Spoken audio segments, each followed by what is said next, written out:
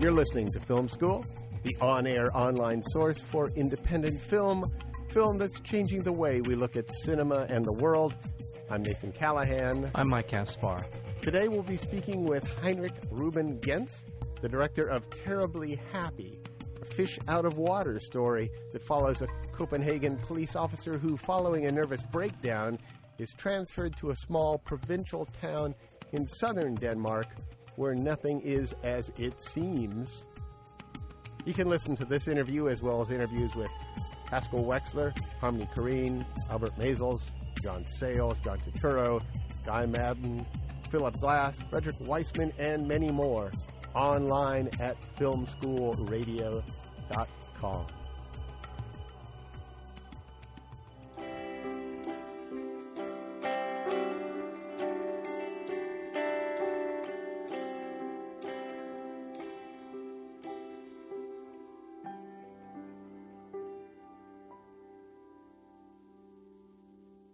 In his new film, Terribly Happy, our guest today, Heinrich Ruben Gentz, follows a big city cop on punishment duty in the Danish countryside.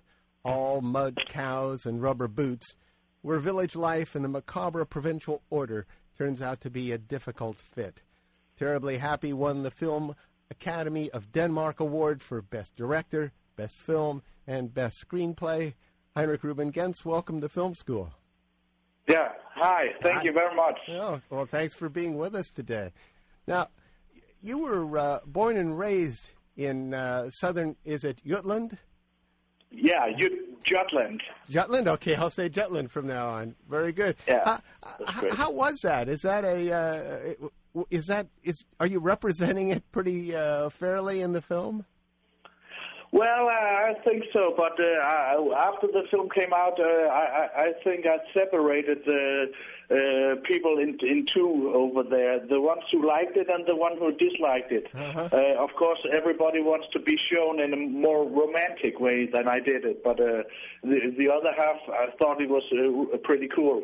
Now, the people that like it in Jutland, can you characterize them in a certain way as opposed to people who didn't like it? Is there a conservative progressive split or a realist what do you want to say, romantic split there, or is it just?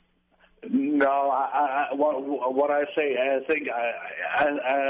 think this kind of culture is not specific located to that area in Denmark. I think you'll find environments all over in the world where you have the split between the countryside, the province, and the main cities, the capitals.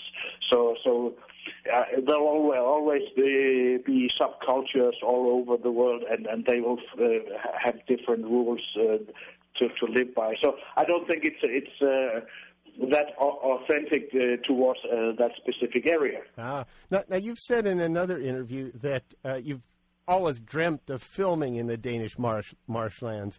Is that because of the visual opportunities that are there, or does it have something to do with the people too? No, first of all, it has something to do with it's the countryside where I grew up. It's the pictures that I grew up with, the landscape of my childhood. Uh-huh. So, and it had a really strong impact on me. It's really flat. It's naked. It's tough, and it's really graphical. It's a graphical landscape. It's strong visual. It's really strong on the visual side. But and then I became a director in Copenhagen, and it's totally different. It's cute and it's nice old houses, but I don't ever got the story to make there. I was searching for a story that I could argue and go to that area with a crew, but I never had the story. So all I did was around Copenhagen and the suburbs, and I never came there. So until this story showed up. Let's give our audience. By the way, we're speaking with Heinrich Gentz. The film is Terribly Happy. Why don't you tell our audience a little bit about the storyline in the film and how you came to work with Erling Jepsen in writing this film? Tell us a little bit about the storyline. Yeah. It's the short way. It's a Copenhagen cop who is transferred to that area, to that remote, faraway area in Denmark to kind of recover. He had done some bad things in his career in Copenhagen, so he's transferred to that area to calm down, to relax, and then to get hold of himself, and then he can come back to his family life in Copenhagen. But everything turns out really wrong. So I think that's the story. Yeah, well, and it's just such a fascinating backstory as to how you came to the material and your collaboration. I mean, you grew up with this fellow, the novelist Erling Jepsen, and I was reading where he used to tell you stories and make you cry. Is that true? Yeah, you're right. Erling and I grew up in a village just close to that village where we actually shot the film in the southern part of Jutland. It was a small remote village as well, and we lived just across the street. And he was a couple of years older than me. And when we were kids, he traumatized me and other guys with his strange stories. When we were kids, he was a really. I thought he was a kind of. A demon. There was some evilness inside him. So he told really scary stories. So I had nightmares, and actually I stopped playing football because I didn't dare be that far away from home. So I stopped having a life for a couple of years when we were kids. Later on, he moved to Copenhagen and became a writer. And 10 years later, I went to Copenhagen and became a director. But I was too proud to take contact to him, and I think he was too proud to take contact to me. So we were in a kind of vacuum. Our friendship were on ice, you could say. And I waited for him to come to me and ask me to look at his thing, and maybe I would film some of his stuff. And he wanted me to come to him and beg him for material for my film. So none of us took contact to each other until he wrote the book The Art of Crying, about his childhood life in that area, in that town, and the book is a really masterpiece. So I had to call him and ask him for the book, but at that time he had already given it away for another director. But he told me about this new idea he was working on the story about the cop from Copenhagen going to that town. And I thought, oh, that sounds good. Yeah, he wanted to make a Western novel, he said, because that landscape is so much Western-like. It's like a prairie. So that's how it started. Now, see, just so that I can sort of frame this story, you were operating in essentially parallel universes. You're in Copenhagen. It sounds like he was well known enough to where you knew of each other's careers. Is that fair to say? Yeah, he went away 10 or 15 years before I did, and he was really a rather well-known writer in Denmark. He has a lot of plays for theater, some television things he has made, but he has never made a feature film. And then he began writing some novels.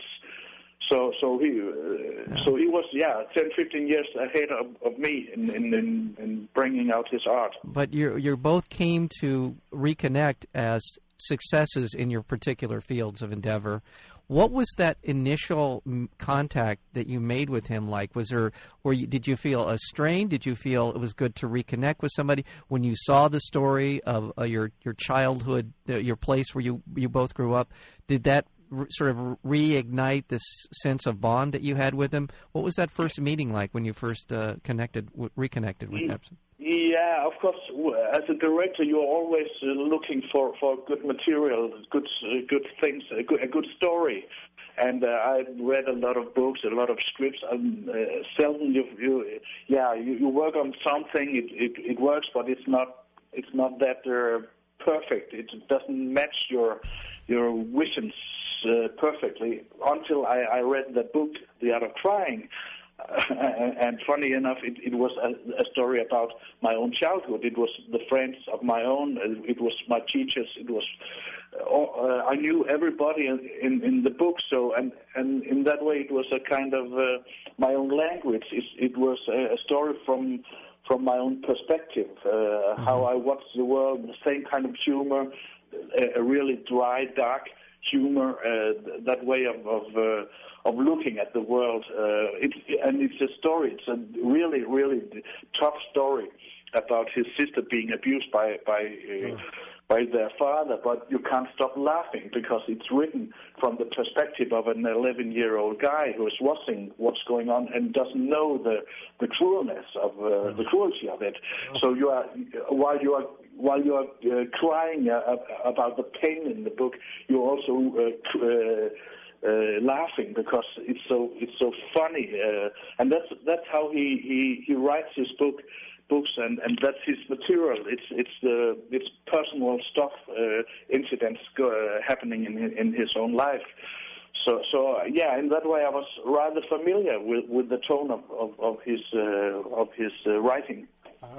Now we're speaking with Heinrich Ruben Genz. The film is Terribly Happy. And the way I understand that this was written, that Terribly Happy was written, is that he would send you chapters one at a time, and you would, in a sense, collaborate on how things were, whether you thought they were going in a good direction, and then write your treatment based on that collaboration. Am I getting that right? Yeah, you're right. While we had this first meeting for a lot of years, when we didn't see each other, we of course had a lot of stories to tell each other about old times. And he asked me, "How you have so many ideas? Why don't you participate on my writing the book? When I send you chapters, you can comment on them, and you can inspire me with stories. You know the people I'm writing about. So let's collaborate on the book, and you can take out you can work on your treatment at the same time." So that was the agreement between us. Yeah, because I knew the characters he was writing about, and I could add a lot to it. How about the doctor? Where did he come from? Was he a character that you both knew, or was this a fictionalized character? Yeah, Erling uses the real names. So we afterwards we have had a lot of trouble because the Dr. Sørlang is his real name, and Erling thought he was dead years ago, but he lives somewhere on the elder house or something. He's taking care of, but he's over 90 years old, and he reads books, and he was so furious about his being first of all in the book, and after that in the film. So was that Dr. Sørlang is for real, and actually the family, the dysfunctional family in the movie, in the film, is his uncle and aunt and his cousin daughter, and that's the real names as well. So a lot of people know exactly who the characters are when they read the book and see the film. Now, given that these are real people, and not only just real people, but real people who you knew personally, how was it casting this film? Did you at all think back on what these people were like in making your decisions casting-wise, or were you much more involved in just the fictionalized versions? Yeah, of course. I tried to get as far away from reality as possible, because I didn't want to get to point at specific people.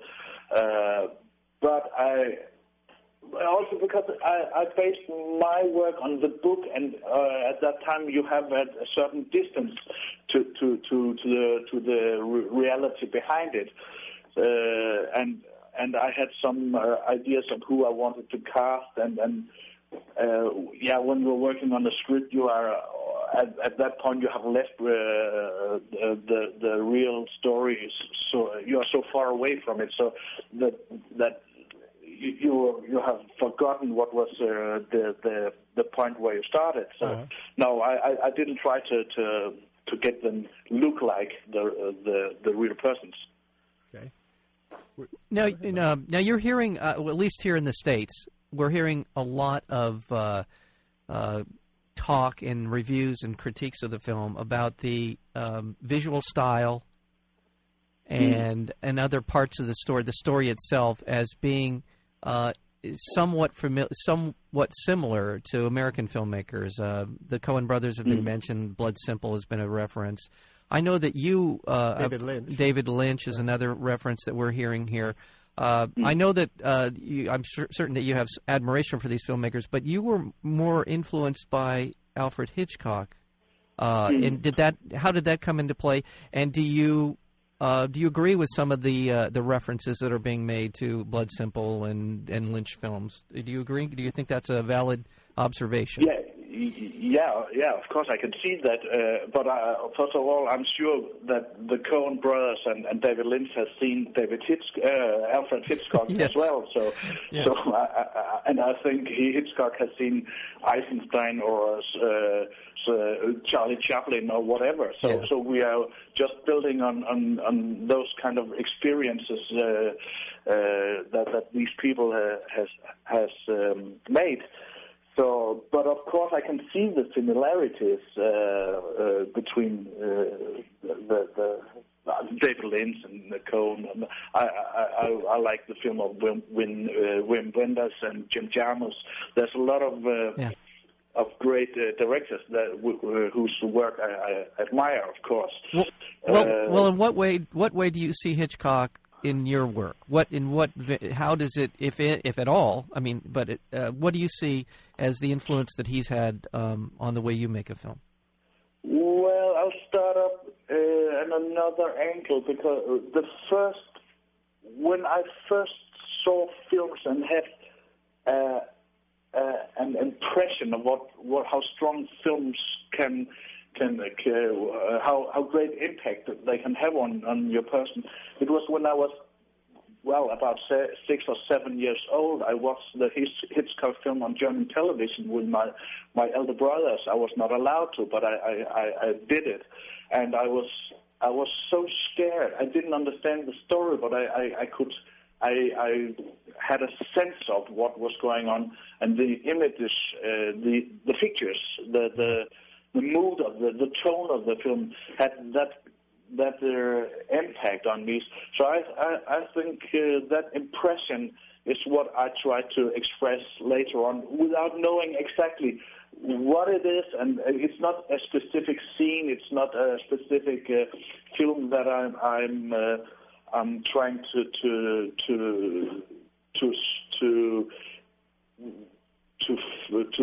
do. It's more the essence of what Hitchcock is. Right. I just got to ask, which film was it? Was it Psycho? No, it was a lot of films. I saw the Birds, North by Northwest, and Vertigo. I saw they were shown at the German television with German voiceovers. So they Cary Grant and Cary Cooper and those guys talked German, but of course and there was a lot of images that still comes to my mind, and of course we did to honor Hitchcock. We did one the crossroads in the film is of course an homage to Alfred Hitchcock. So we just copied exactly that crossroads from the North by Northwest. Yeah. Well, I've got to say, and we talk about this with filmmakers all the time, it's the ability to establish a certain style, a certain pace, a certain tempo to your films, a certain craftsmanship to it. And that's, I think, Hitchcock's strength was his ability to construct a film. And even though at times you could kind of see the pieces moving, you were still so caught up in the sheer artistry and his ability to pull these stories not only through the script but through the visuals, that it was just he was a remarkable craftsman. That's how I when I think of Hitchcock, he really constructed great films. I think you're totally right, and you say it much better than I'm able to. I'm just an artist, so but I think it is the right way to look at it. Well, I also want to listen. You've done a fantastic job with this film, and by evidence of that is the fact that it was the winner of 7.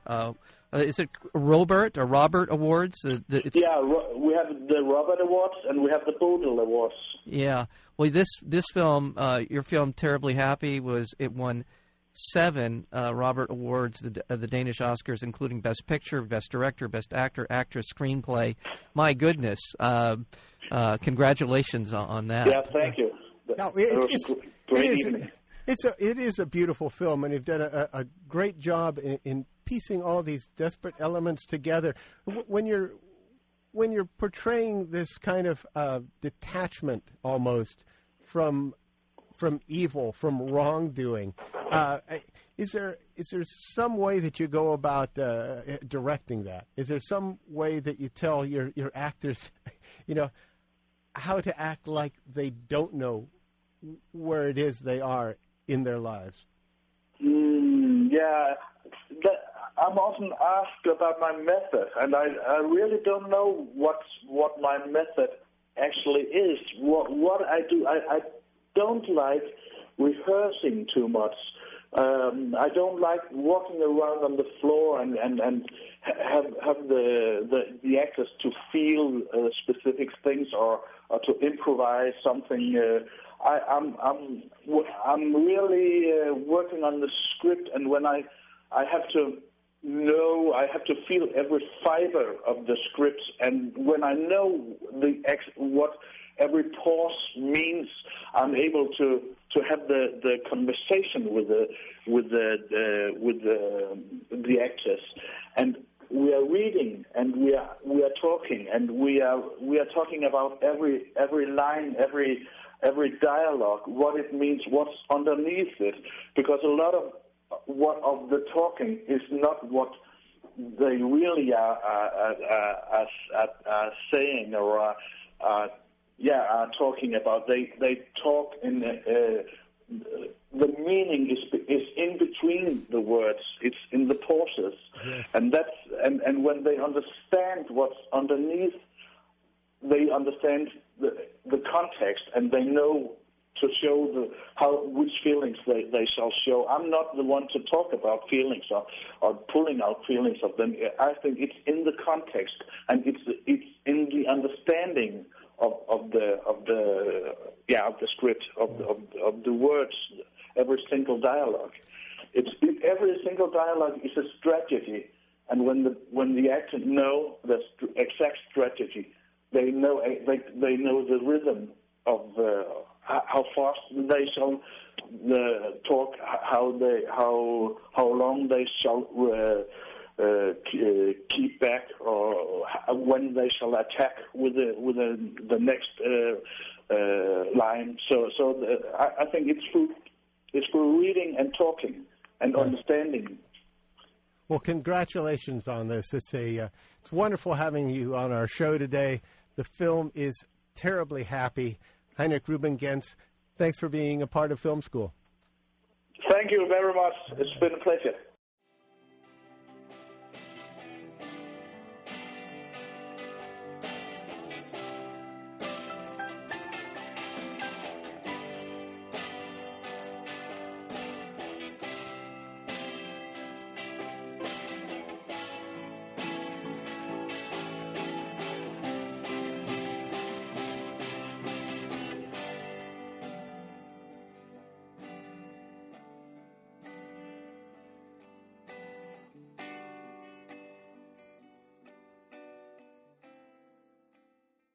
Yes, sir. Thank you. Heinrich Reuben Gens, Yeah, Terribly Happy. terribly happy. Yeah, And there's a kind of certain there is not kind of there's a certain irony to that title. I think that's safe Terribly to say. Happy? Yeah. I was laughing the whole way. There you go. Yeah. The lowest form of humor. Now, Yeah, don't I do know. this to Mr. I Gens. didn't say I can't experience the lowest form of humor.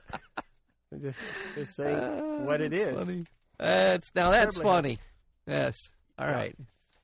It's a bleak film. Yeah, it is. It's And a I bleak think film, but you know- sometimes I like something.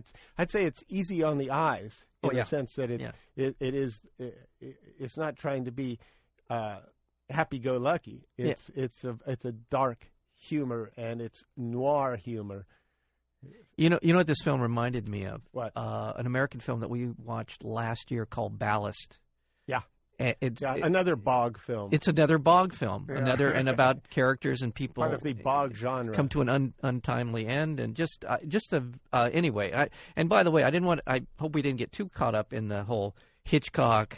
No, not at all. It's nice to hear him the talk Coen about that. brothers and all that kind of stuff, because he's done a work that stands on its own. No, and he knows that. Yeah, he realizes yeah. that we're Americans and we like to talk. That was something interesting too. He said that in one of the interviews, he mentioned that he would like to come to America. We didn't even get into this during this whole thing, but he probably wouldn't have talked about it. Come to America and make films here. He's terribly happy. He's in negotiations now. Oh, right. With an American company, and he would be the director.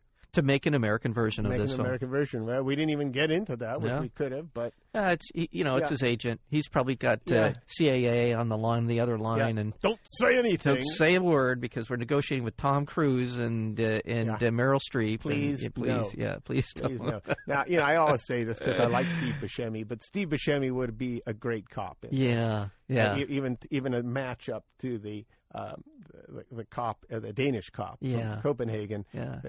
He'd be a good match. It's You know kind who of would a- actually? I'm going to play casting director Okay. here. I would go with Aaron Eckhart.